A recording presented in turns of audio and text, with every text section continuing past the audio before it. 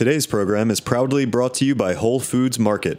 Visit WholeFoodsMarket.com or download the Whole Foods Market app to learn more and find the store nearest to you. You're listening to Heritage Radio Network. We're a member-supported food radio network broadcasting over 35 weekly shows live from Bushwick, Brooklyn. Join our hosts as they lead you through the world of craft brewing, behind the scenes of the restaurant industry, inside the battle over school food, and beyond. Find us at heritageradionetwork.org. People love restaurant delivery apps, even more with a discount. But how do restaurants feel about them? If you're curious, this episode of Tech Bites is for you.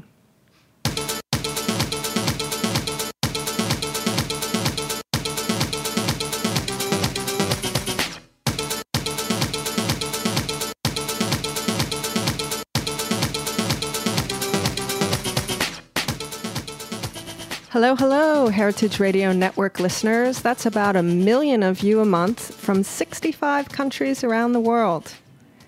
Someday maybe we'll do a show where we list all those 65 countries. It's pretty exciting to think about all those people tuning in worldwide to Tech Bites, the show where we talk to influencers and innovators in the food tech space.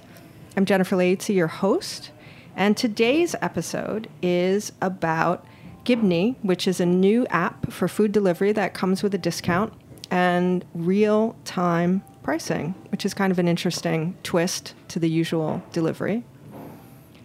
But before we get into talking about that, we will start this episode like we always do, going around the shipping container, talking about apps we love, old favorites, new ones we've discovered. It's a particularly exciting app week with the recent Apple announcements. Apple announcements and new technology typically means new apps and new platforms coming soon. First up is the person who turns this conversation into a worldwide 65-country podcast, David Tatasciore, our engineer and Heritage Radio Network studio manager. David? That's me. Good morning. Good morning. Do you have an app? David typically is either into extreme personal security or sound and music. Well, we're going to go sort of with the latter today, but I'd actually like to do something a little different and crowdsource some suggestions for myself, very selfishly. I've always used, I use Android, I'm an Android user, and I've always used the Android file transfer app to put music onto my phone, but ever since I upgraded to Android 8 Oreo, as they call it, and that in combination with my phone, the Google Pixel, I can no longer use that. So I want to know, what are Android users using to get music on their phones? And I have a couple parameters. My computer is using OS X 10.8.5 Mountain Lion, so it has to be compatible with that. And I don't want something over Wi-Fi. I want it to be like I hook up a USB cable and transfer files that way. And I want to be able to drop things directly into the music folder, like not just some generic location on the phone. So Tech Bites listeners, help me out. So if you have an answer for David, a suggestion, or a general comment, you can get in touch with us at techbites@heritageradionetwork.org. You can tweet us, TechBitesHRN. We're on Instagram. We're also on Facebook. So give us a shout. David is waiting with his music files. In silence. Waiting in silence while I go without music, or just the same old music I've had on here forever. Okay, help a guy out, people. Let's get some answers. Joining us today, we have Mohammed Merzik, and he is co-founder and CEO of the said restaurant delivery app, Gibney. Thank you for coming to join us today. Sure. Thanks for having me. Do you have an app that you like? And the rule is that you're not allowed to talk about an app that you own, founded, or work at. Oh, wow. I was going to say Gibney, but I recently rediscovered the joys of using Twitter. I was an active user a few years ago and kind of like stopped using it for a while and recently started enjoying it again. So it's been a few months and I'm really loving it because I understood that the power of Twitter is all about following the right audience and following the right people and influencers So in that sense, I get to discover great content around technology, innovation, startups, and investing in general. As far as productivity, for a startup, we rely on instant messaging apps such as Slack and project management platforms like Trello. Until recently, I did not know that Trello had a mobile app that allowed you to do stuff from the subway, from your Lyft or Uber, and downloaded that. And it was really amazing and surprising how much you could do with an app that is not on a desktop. So in that sense, it helps with productivity and saves a lot of time. So, yeah. On Twitter, every time there's a news cycle with big news or some cultural happening, Twitter always pulls into the lead. I think you almost can't beat it for how quickly in real time it starts to populate news about events and things that are happening. And it is worldwide, and the trending on Twitter is a very good indicator of what people are talking about and thinking about and looking for. I think much more so than Facebook. Facebook is a little cumbersome to sort of get to that data very quickly. Right. But given what's happening in the political world, given what's happening in worldwide news and always in entertainment and media, Twitter always wins. I feel like Twitter's also one of the favorites, ongoing, enduring favorites of journalists and writers. Right. And that they go to Twitter quite frequently to communicate amongst themselves and with their public, and that also is part of what drives Twitter as being one of the leading news distributors, I think. I totally agree, yes. And I mean news in the broadest sense. Right. News from news organizations, news in terms of the public recapping what's happening or what they're watching right now. So information sharing in the broadest sense. Totally. Yeah, Twitter's a great one. And yeah, all of the entrepreneurs love the Trello and the Slack. From day one, we've been hearing about those. They're very popular. I think I should, we started talking about apps on episode 4 of Tech Bites, and this is episode 111. Whose idea was it?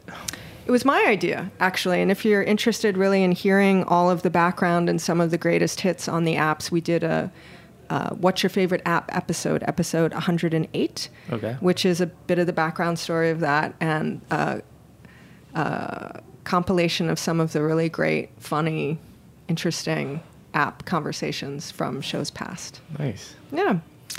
So seated next to me also is Robert Guarino from 5 Napkin Burger. He's one of the founders and the CEO. Do you have an app that you like right now? Yes, you stole my thunder a little bit with by saying Slack, but that's okay. You can say the same one. I mean, that sort of reinforces the idea that it's popular and useful. Yeah, absolutely. I mean, I've run a management team of about 35, and I migrated everyone to Slack in the spring, and I've just found it so efficient, so effective, so great for managing on the run and people in different places and different information. And it's, I'm at the point now where I get frustrated when I get things over email that could have been sent in Slack. It allows me to communicate with my team almost 24/7. When I'm not working, which isn't terribly often, but when it happens, I hate to open my email because it takes me out of my day and away from the family. But if I'm getting notes on Slack, I can respond and know what's going on without getting into the time suck that is email. So Slack has been a great thing for us as an organization. It also, if you can consolidate your work communication in one area and segregate it from your life communication, sometimes that makes it easier to manage. Because if you get a ping on your email and it's all your email, then it's hard to differentiate what's happening. Sure, and at the same time, I will not just work in life, but also internal, my organization and then external. Right. So when I'm getting, there's obviously lots of email from the outside world, but I know Slack is my inside world, and we're not really interacting with any other organizations through Slack yet. So that's another layer of differentiation. Safe place for us to have conversations. That's a good selling point. Are you using the mobile? I'm assuming you're using the mobile version more than the desktop. Yes, but I love that I can switch back and forth very easily. So if I am at my desk, it's faster to work on the desktop version. But as soon as I leave, the conversation comes with me pretty easily. Maybe I'll start to build one of those Facebook polls around the apps, and then every time someone mentions it, I'll go and I'll put a thing, and we'll see like which apps are winning. Because there are a few that get mentioned over and over again. Right. Trello, Slack, And Headspace. Slack is great with integrations as well. I think recently they came up with this feature where you can integrate directly with your email so that you can get your emails directly into Slack. So you have one centralized platform to handle all of your communication. Haven't tried that feature yet, but it seems very convenient. Well, maybe you can try it out and report back. Yes, definitely. Maybe we'll do a productivity episode.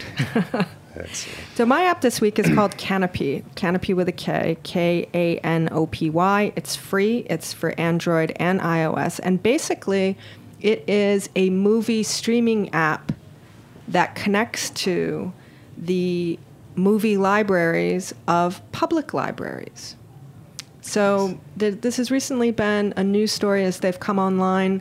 Kanopy plus about 200 public libraries across the country.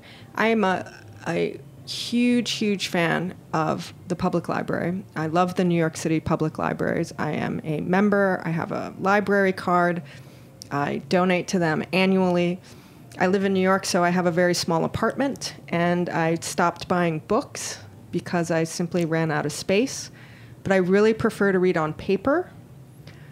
So I go to the library maybe once a week, and I take books and take them back. And, I want to support the public service, and I also want to support the authors. So that's why I, contribute the money that I would spend buying books to the library. Right. But you can get electronic books with your library card. You can manage your library account online and create your hold list and your reading list and all those kinds of things. But the public library not only has audiobooks, but they can also stream movies. So if you have a public library card and it's connected to Kanopy, you can download the app and you can stream movies for free, which is amazing. That's awesome. Wow. Yeah. And Audiobooks as well.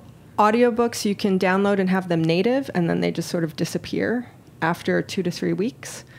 And then they also have digital books. You can do ebooks in the same way for different reading devices and different reading apps. And then now they, have this relationship with Kanopy. So you can, if you have a library card, start to stream the catalog that they have online. And are you happy with the movie selection they offer? It's in some ways it's almost better than a Netflix kind of thing, because they have sort of the popular titles that you would assume that they would. What they have that is a little bit different, and you can also get a DVD at the library also and check out a DVD the same way you would check out a book. Okay. Which is pretty amazing. So like the old video rental store situation. They have a lot of foreign language selections, foreign language TV, foreign language movies, which you don't see often. Right. I find those kinds of things interesting. Different people that I know at one point or another became, really enamored with the Korean soap operas or, Right. things like that. So sometimes you find, things for different community groups that you wouldn't necessarily find on a mainstream service. So it's fun. I mean, you have to dig around. It might not have the blockbuster that you're looking Right. for, but it might have some other things. And you can't beat free. No, absolutely. Right. know? That is true. Yeah. So Kanopy, free streaming movies from your public library. Check out your public library. It's a great thing and a great place. And I love reading books on paper, and I get so much more enjoyment reading them on paper than I do digitally, which maybe I shouldn't be saying because this is the tech show. But books on paper are great. So now that we've wrapped up the app recommendation part of the show, we're going to get to the app sales part of the show. So as we mentioned earlier, Mohammed is co-founder and CEO of Gibney, which is a food delivery app that has a couple of interesting features, including real-time demand-adjusted pricing and future order placement and some different things like that. And before we get to hearing him describe his product and then ultimately try and convince Robert that it would be a great platform for 5 Napkin Burger, the question I'm sure you get asked most frequently up front is, tell us about the name. What's with the name? Oh, nice. I didn't expect that one. It's a very unusual name. It's spelled Gebni. Yes. And if you want to visit the website, it's gebni.com. And on social media, they are at GEBNI_NYC. Correct. We might have not done a great job with the spelling, but the name... So I'm originally from North Africa, Algeria, and the main language spoken there is... French? Arabic, which is not really 100% Arabic, but it's Algerian, which is a mix of Arabic and French. So you're right, people do speak French as a second language. And Jabni in Arabic means bring me. So when we were thinking about naming the company, we thought about something that connects us back to our roots and where we came from, because both my co-founder and I are from Algeria. So we thought, why not name it Jabni? Bring me food, bring me happiness, bring me discounts. That's what we do. So it just felt right. That's definitely a personal founder story. It connects the name to your brand very uniquely. Right. It has charm to it because it's exotic and it involves travel to, a beautiful faraway place that we associate with, food and markets and things like that. Right. Did you think about the fact that no one can spell it or say it? And how am I going to find it in the App Store? Yes, we because did. To point, you have a very specific word from a foreign language, but oftentimes founders of any sort of tech product, they create these wacky names sometimes or different spellings because the URL is taken if it's spelled the right way. So it's, Fiverr with 3 R's or different things like that. So are you concerned at all about people being able to find it? To be 100% honest, when we thought about it, we didn't think it was going to be really difficult for people to say it or know how to pronounce it. So when we came up with it, it just felt right, and we said, okay, let's do it. And then, when we started getting those first reactions from people, oh, how do you say that? Some people call it Gebni, or some people call it other things. And we started thinking about whether or not we should change the name, and realized that a lot of the tech giants didn't have the most common or usual names you would think of, and people just started like knowing Google? Like Google or But some of them are just very straightforward, Apple. Right. And in the food world, a lot of the names are around food, like especially food delivery apps. It's just like the common food-related names. We didn't want to do something that is just another food delivery app with the food name. We wanted something special. So, well, in branding and marketing, definitely tying your name to something that's very specific and unique to you, and creating a name that could not be applied to anything else is typically the place you want to go. So You've absolutely accomplished that. And if your end goal is to be a global platform, then it probably will matter less and less as you go from country to country. Right. And the domain name was really cheap, so. I'll bet.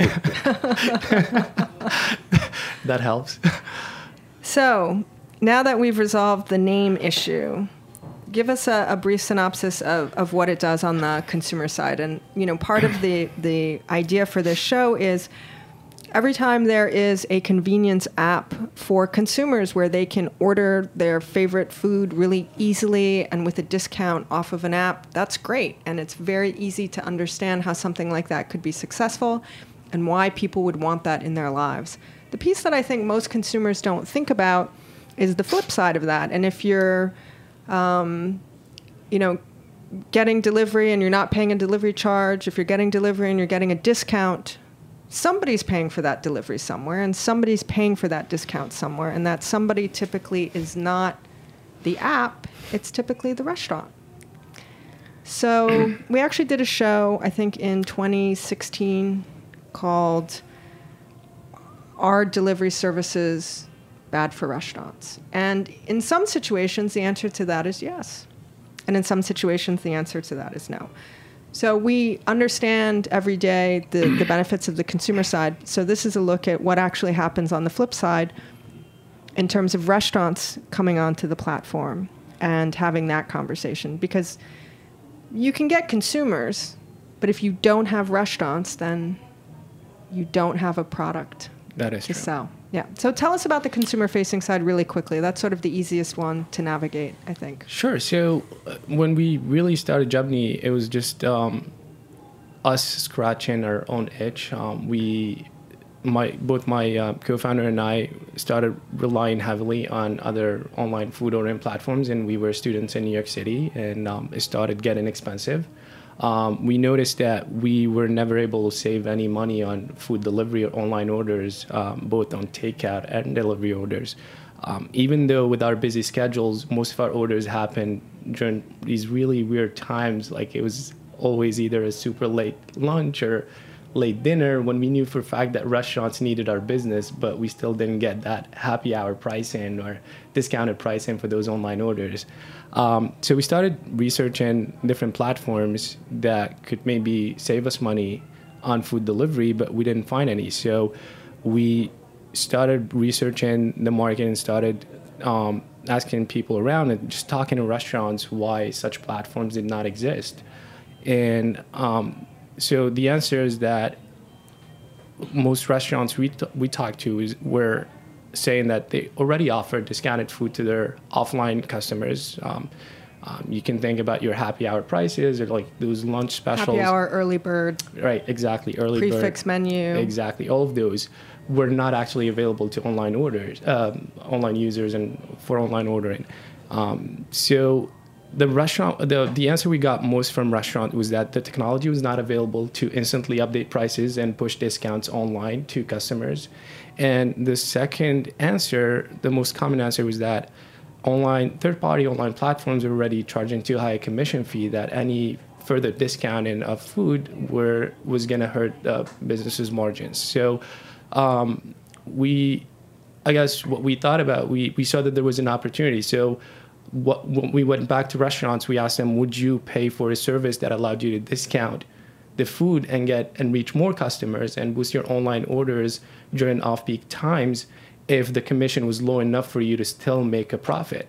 And the answer was almost always yes. So that's how the idea of Jubny was first started. And once we were convinced enough that this could be a good opportunity for us, we went ahead and built a prototype and started testing it out with very early users, with one restaurant only in Greenwich Village. And we had about 20 users to test the platform initially. We would push manually discounts between 2 p.m. and 6 p.m.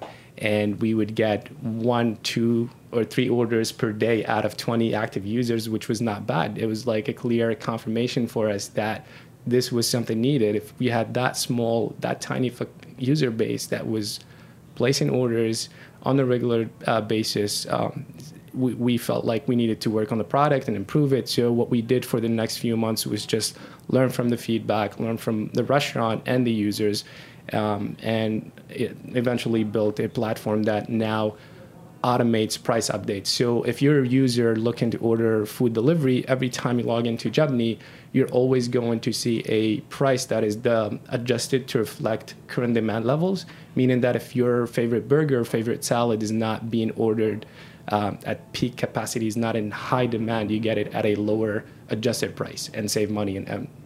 So that's really the different piece, I Correct. think, to this particular app for delivery and ordering. And the interesting thing is that, well, not interesting thing, it's the classic story of the entrepreneur having a problem for themselves that they want to solve. One of the interesting things about all of these restaurant service apps is that most people are developing them from the consumer side. I'm a consumer, I want something, I want it now, I can't get it, I want it at a discount, it's full price. So I'm going to build an app or a software platform to satisfy my needs as a consumer. The flip side to that is very few of them take a look at the restaurant side in real terms. And many times people think, oh, this is going to be amazing for restaurants because they're going to get exposure to a market for marketing, and they're going to get new customers, and they're going to get this, and they're going to get that. And A lot of times those are great ideas and a little pie in the sky, and they come from a little bit of a naivete from being on the consumer side and not on the restaurant industry side. So that demand pricing piece is very interesting. So we are going to take a break and listen to who our sponsor is. And when we come back, we're going to have Mohammed and Robert from 5 Napkin Burger talk about the restaurant side application to this. Because as a consumer, I love it. I'm going to get what I want. I'm going to get a discount. It's going to be great. It's going to get delivered right to me. It's perfect. I know, right? It's perfect for me. When we come back, we're going to find out if it's perfect for the restaurant. Stay with us.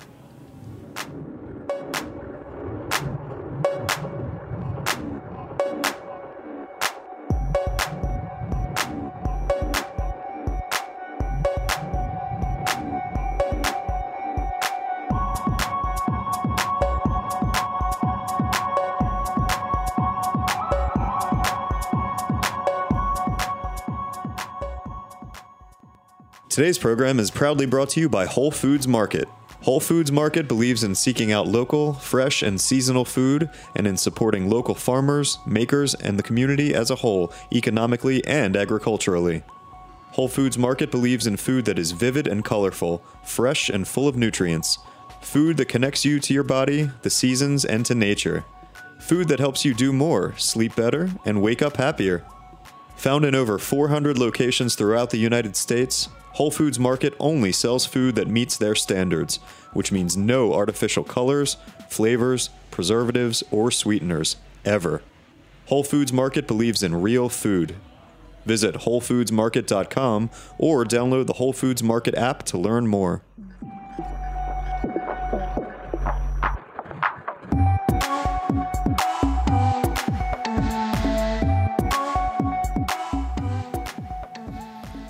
Well, if you're just joining us and you're wondering what the hell you clicked on, this is Tech Bites, the weekly show on the Heritage Radio Network where we talk about food tech with the people making it. Today we are talking with Mohammed Merzik, who is co-founder and CEO of a restaurant delivery app called Gibney. And he is in the position now to talk to a focus group of one. We know that his delivery app, which gives consumers their favorite food at a discounted price delivered to their doors, is an easy crowd pleaser.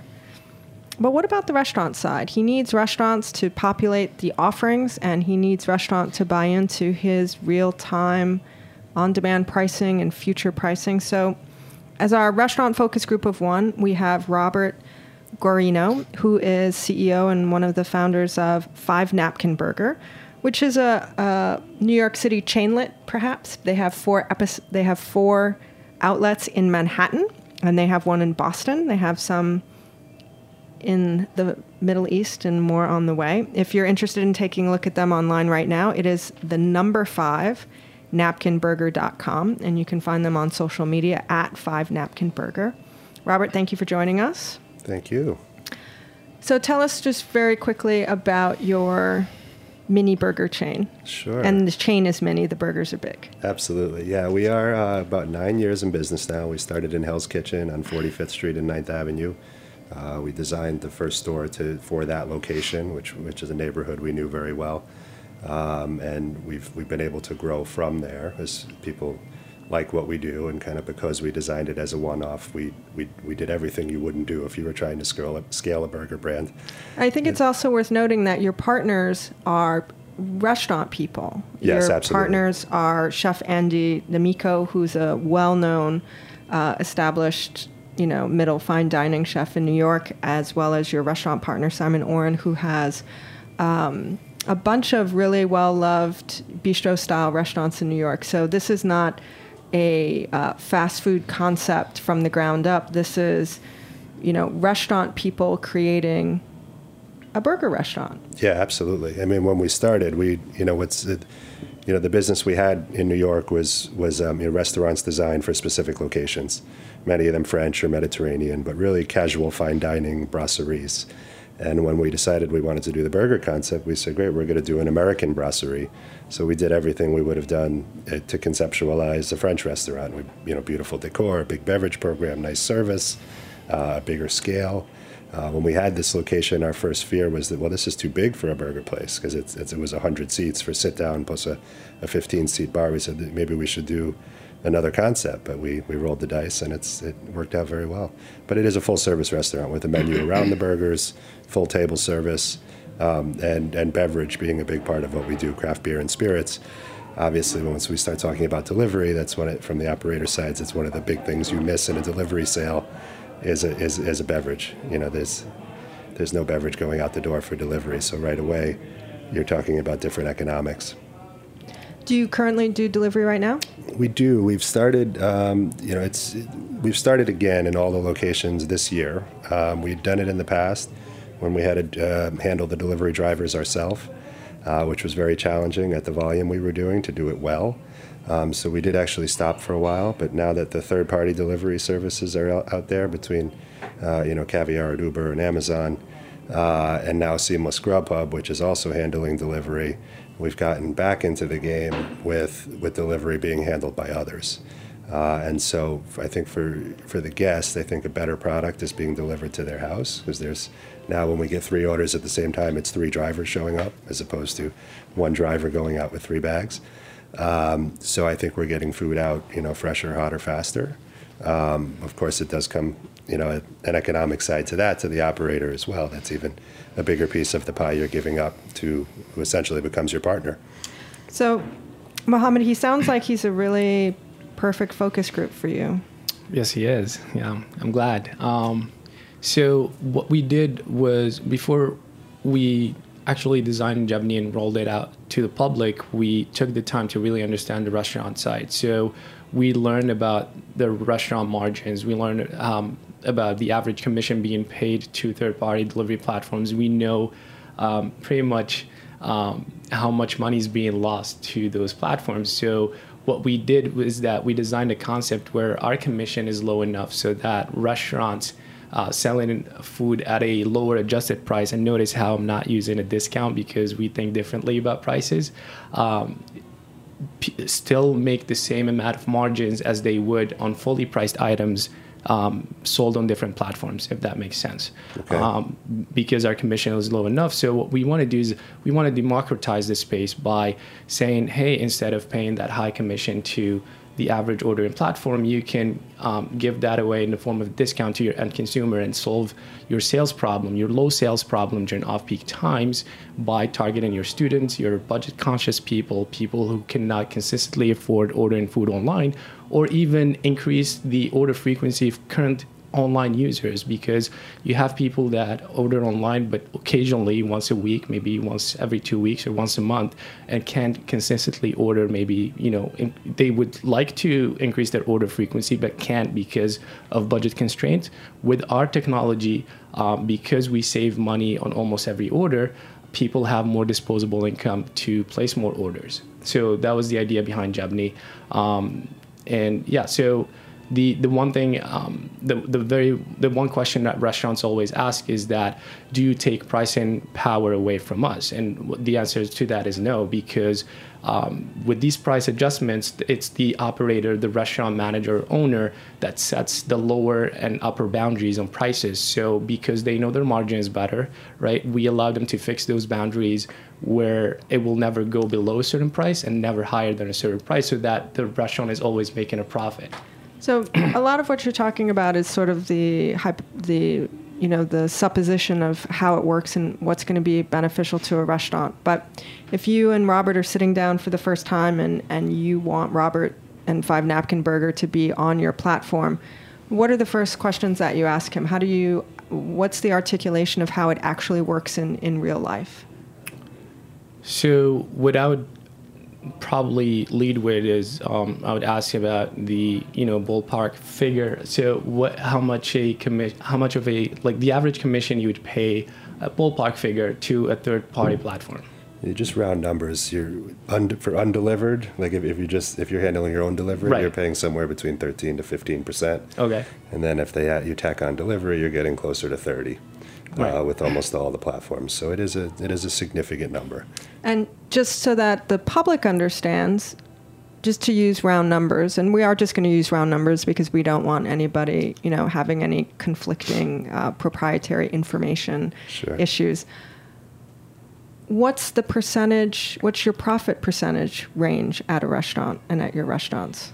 Well, I've heard the word profit used by both of you now, and when I look at it, especially in context of delivery, it's an important word that comes before that, and that's incremental. Right. Mm-hmm. Right, so incremental profit would be profit on sales that we wouldn't ordinarily do. Mm-hmm. So from macroeconomics 101, they say if you make a marginal profit of $1, it's a worthwhile endeavor. It's a worthwhile endeavor as long as it's incremental. Right. So any of these conversations, I'm always looking: is this my customer who's getting a discounted, or is this a customer that I have, that could never have been my customer without the help of the app? So that's a very specific and notable differentiation in terms of what the restaurant perceives as their existing consumer base for delivery.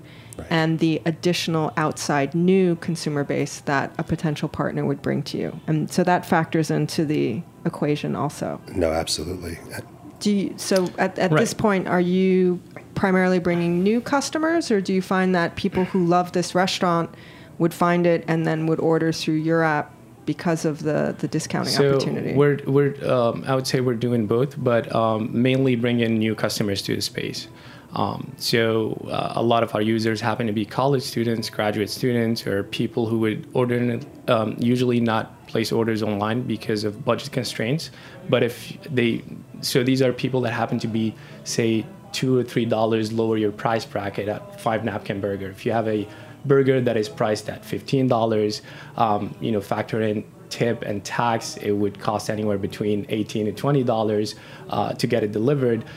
These are people that are ready to pay $15, including tip and tax. So if you used a technology such as Jubnies, where prices get lower during off-peak times, this person would then consider ordering from a 5 napkin burger. So in that sense, it is very incremental. We get restaurants a lot of new users. Robert, what's the typical audience that most of the delivery platforms are sort of promising? This is an unusual demographic. Typically, we hear millennials. Sure. Or business people at work. It depends certainly, much by neighborhood. If you're near the corporate areas, the best delivery business is corporate entities, right. And that's really how Seamless got started in New York. Is that they were basically private accounts for law firms, correct. And they got such a head start because of that. It was how they integrated into the payroll and HR and invoicing and reimbursement side of things. Right. They fulfilled a very specific need for businesses. Right. And then made they could track it, and businesses didn't have to go invoice by invoice. And made it easier to sell to restaurants because those companies had to order through that platform. So that's a perfect example we were talking about a moment ago. You either get that business by working with them or you have no access to it. So it's actually a closed market.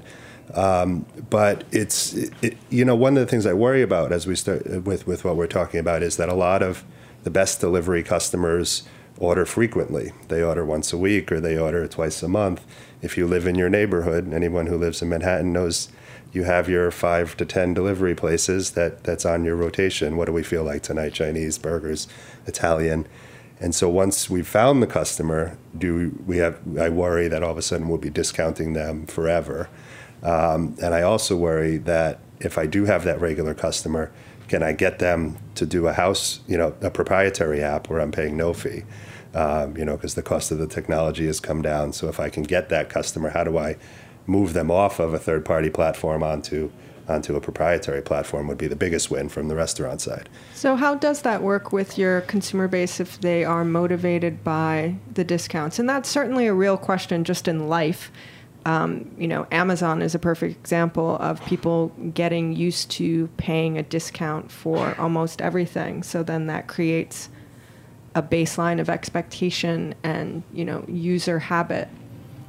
Do you find that your users are following the discount or that they're loyal to their restaurants that they love or combination of both, or too soon to tell? It's a little bit too soon to tell, but from the data that we could gather, it's a combination of both. People like the discount, but they also want to see specific restaurants on the app, their favorite restaurants or something. So in that sense, it's a little bit too early to tell. Yeah. So do you manage the actual delivery end also? No, that's our entire value proposition to restaurants. So what we're helping restaurants do is that get enough orders throughout the day. So it would make more sense for them to handle their own deliveries because it would be more profitable. An example of that would be getting $3 $20 orders from a platform that handles delivery but also charges you a 30% commission. That's $18 on those 3 orders just in commission fees, right? Having your own delivery person would cost you a little less than that, and including a commission such as low, such as Jubni's, you would still make more money than relying on a third-party platform that handles delivery on your behalf. And that was one of the reasons that a lot of restaurants switched to these third-party platforms. It was because they had these 4 to 5 hour gaps during the day where they weren't making any online sales, but still had to pay that delivery person to stay on the premises in case there was an order. There was an order. Exactly. Mm-hmm. So that's a problem we're also solving with. So how does that fit in? And that is definitely a question that I think all restaurants engaged in delivery grapple with from day to day, balancing which is the most efficient, economical model for them. If it's to pay more but not have to worry about the delivery, or to pay less of a percentage to the platform but have to manage your delivery on your own. Yeah, sure. It's a number I look at often, and so right now we've made the calculation that in order to employ delivery drivers, we make out better economically not employing delivery drivers at the volume we're doing today. Now, if we could double that volume or increase it by 50%, it becomes break even, and at some point it would be a net win to us. As was mentioned before, if we could actually process that volume of orders through our own software, we'd be in the best of all situations, which is tricky to do. But with your product, Mohammed, I think what's interesting and a good way to sell it, and what I'm as I'm extrapolating what I'm hearing and thinking about how it applies to our business, is really the concept of yield management. Hotels and airlines have been doing it forever. And restaurants are going to need to going forward because consumer behavior has been changing so much so quickly lately. I mean, there's full service lunch is a very difficult segment now because nobody's spending an hour for lunch. Right. Restaurants have gotten expensive because of food costs and labor costs, and they're saying the spread real estate and the spread between restaurant pricing and grocery pricing has never been higher. So nationwide, everyone's trying to figure out what's happening with restaurants. Right. And what I can see is that where it's harder to do business is Monday night and Tuesday night. As things have gotten more expensive, those are the first things people give up. We'll cook at home at Blue Apron on Monday night or Tuesday night. So if you can really get me that business on Monday evening at 9:00, that has the value as consumers are spending less money out and in restaurants at that hour. So from a yield management perspective, that's kind of the key. For us specifically, do you have restaurants who use it just for takeout as opposed to not delivering? For pickup. You can actually choose to just sell. Put it on pickup. as pickup only, because that's the kind of scenario Yes. I could see where we come up at 10:00 every night. And we have NYU students on 14th Street who are waiting for 10 o'clock, knowing that they can get the discount. Order it on their way to pick up after class or on their way home that or are after the gym. Or in the dorm like right that. next door. Right. I mean, so that doesn't cost me to deliver the product. It's business. They probably would have eaten something else or a slice or a fast food burger. Absolutely. So that's completely incremental business with very little cost. And I could see using the product for that scenario, and that kind of fits into my definition of yield management. And especially with younger, if you talked about students, one of the challenges we have, we have a late night happy hour, which is great if you're drinking, but if you're under 21, you're not. You're not. You're not. So you're just You're getting not drinking if you're under 21 in New York City. No, certainly not in my businesses. But we do $3 sliders after 10 o'clock. But it doesn't nice. it doesn't help if there's no beverage component. $3 sliders after 10 o'clock at which 5 Napkin Burger location? 14th and 3rd, 70th 14th and and 3rd. 2nd, and 84th and Broadway. Okay, people, there you go. Your So- $3 slider. At the bar. At the bar. So in theory, I'd almost do that for pickup Right. if there were Buy and there buy were no the cost. sack. Yeah, right. So, I mean, that's an interesting thing. We're actually really out of time, but if you can answer the question in like 30 seconds or less, Mohammed, very, very quickly, you also have a function where people can place future orders and pay for future orders, which is Correct. another very unusual thing that I've not seen in most of the delivery platforms. So these future orders come with a guaranteed discount, and that's just because a customer guarantees a sale to the restaurant in the future, and sometimes it's really far in the future, meaning like it starts 5 days from now to 2 weeks from now, and they get a growing discount of 2% for each additional day. For the restaurant side, they get working capital and financing ahead of time deposited in their bank account to finance their operations, because the user is paying ahead of time for the service, and the user, because of that convenience that they're affording the restaurant, they get a guaranteed discount as a way to compensate for pre-ordering in advance. So who's the user who is buying in advance? So these are the very busy people, the corporate people who have very tight lunch breaks, or the meal preppers, people that want to stay on top of their dietary goals. They want to get those 3 or 4 salads a week without feeling like having something else. So like locking themselves into this healthy lifestyle habit. So people who are working on the supposition of being on some sort of program, either I'm at Correct. work and I'm going to do the same thing every day, so I just want to rack it up so it's easy. Correct. Or I'm on a special meal plan, so then instead of ordering a meal service, I'm just going to order my same setup for meals. Which saves Probably you time. also, I would Right. think, like corporate planning or something like that. If you know you Absolutely. have meetings coming up where it's going to be lunchtime meetings and things like that, and you need That's- to order food for a group. That's also a big portion of that future ordering business, yeah. That sounds like a very unique component to me. Have you seen a future order? I haven't. Functionality in the interested- delivery services? I'd be interested to hear how big a part of the business it is, because when we mention corporate, there's a lot of them are not worried about the price. They're more worried about. I mean, future ordering would be nice for them, but they don't necessarily care about the discount. Bigger businesses certainly. They worry about the margins, right? They So- do. I mean, there's a whole world out there of who the decision maker is in corporate Right. catering, That's true. and who are there's a lot of executive assistants who are treated very well in any major There's a lot of business. different models. Yeah. So it's interesting, but it's if it were to grow, and that was my first question: when does the money arrive? If the capital arrives early, 48 hours. that's great. Yeah. So there's really no downside to that. No. And No. it's and it helps it's a nice with service. yield and inventory management as well, because you get a clear Sure. idea of how much demand you have in the future. So You got it. reduce food waste and better inventory management. So to wrap up real quickly, because we are sadly out of time, Robert, what do you think about Gimni from the restaurant point of view? I'm definitely interested to hear more. I mean, if it really can help in a yield management capacity, and lower some, for us it would probably be about pickup. But if done right and done certain hours, there's probably very little downside for us to doing it, especially in a pickup context. So we'll talk more about it, and we'll see what we can do. That's great. Mohammed, was that helpful for you Yes. in terms of entrepreneurs always need feedback? Absolutely, yes. I think I learned a lot. It was a great conversation, very helpful. Yeah. So thanks, Robert and Jennifer. Yeah.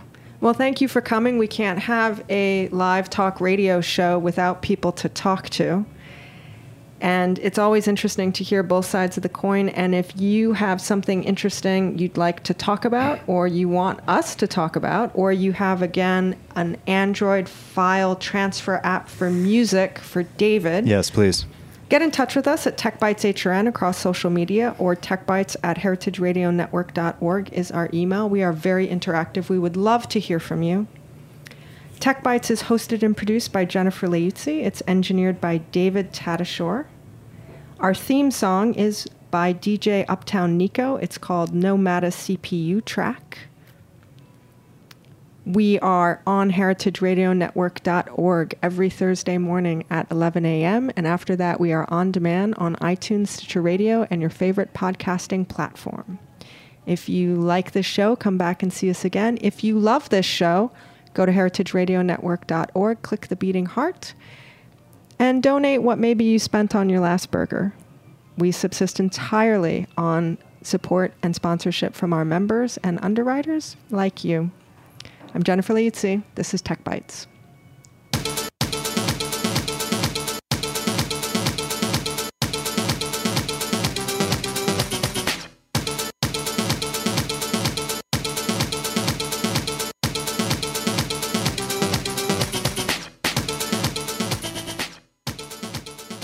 Thanks for listening to Heritage Radio Network, food radio supported by you.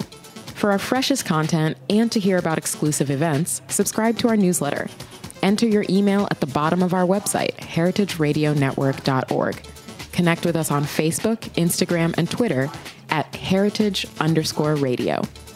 Heritage Radio Network is a nonprofit organization driving conversations to make the world a better, fairer, more delicious place. And we couldn't do it without support from listeners like you.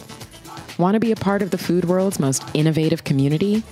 Rate the shows you like, tell your friends, and please join our community by becoming a member. Just click on the beating heart at the top right of our homepage. Thanks for listening.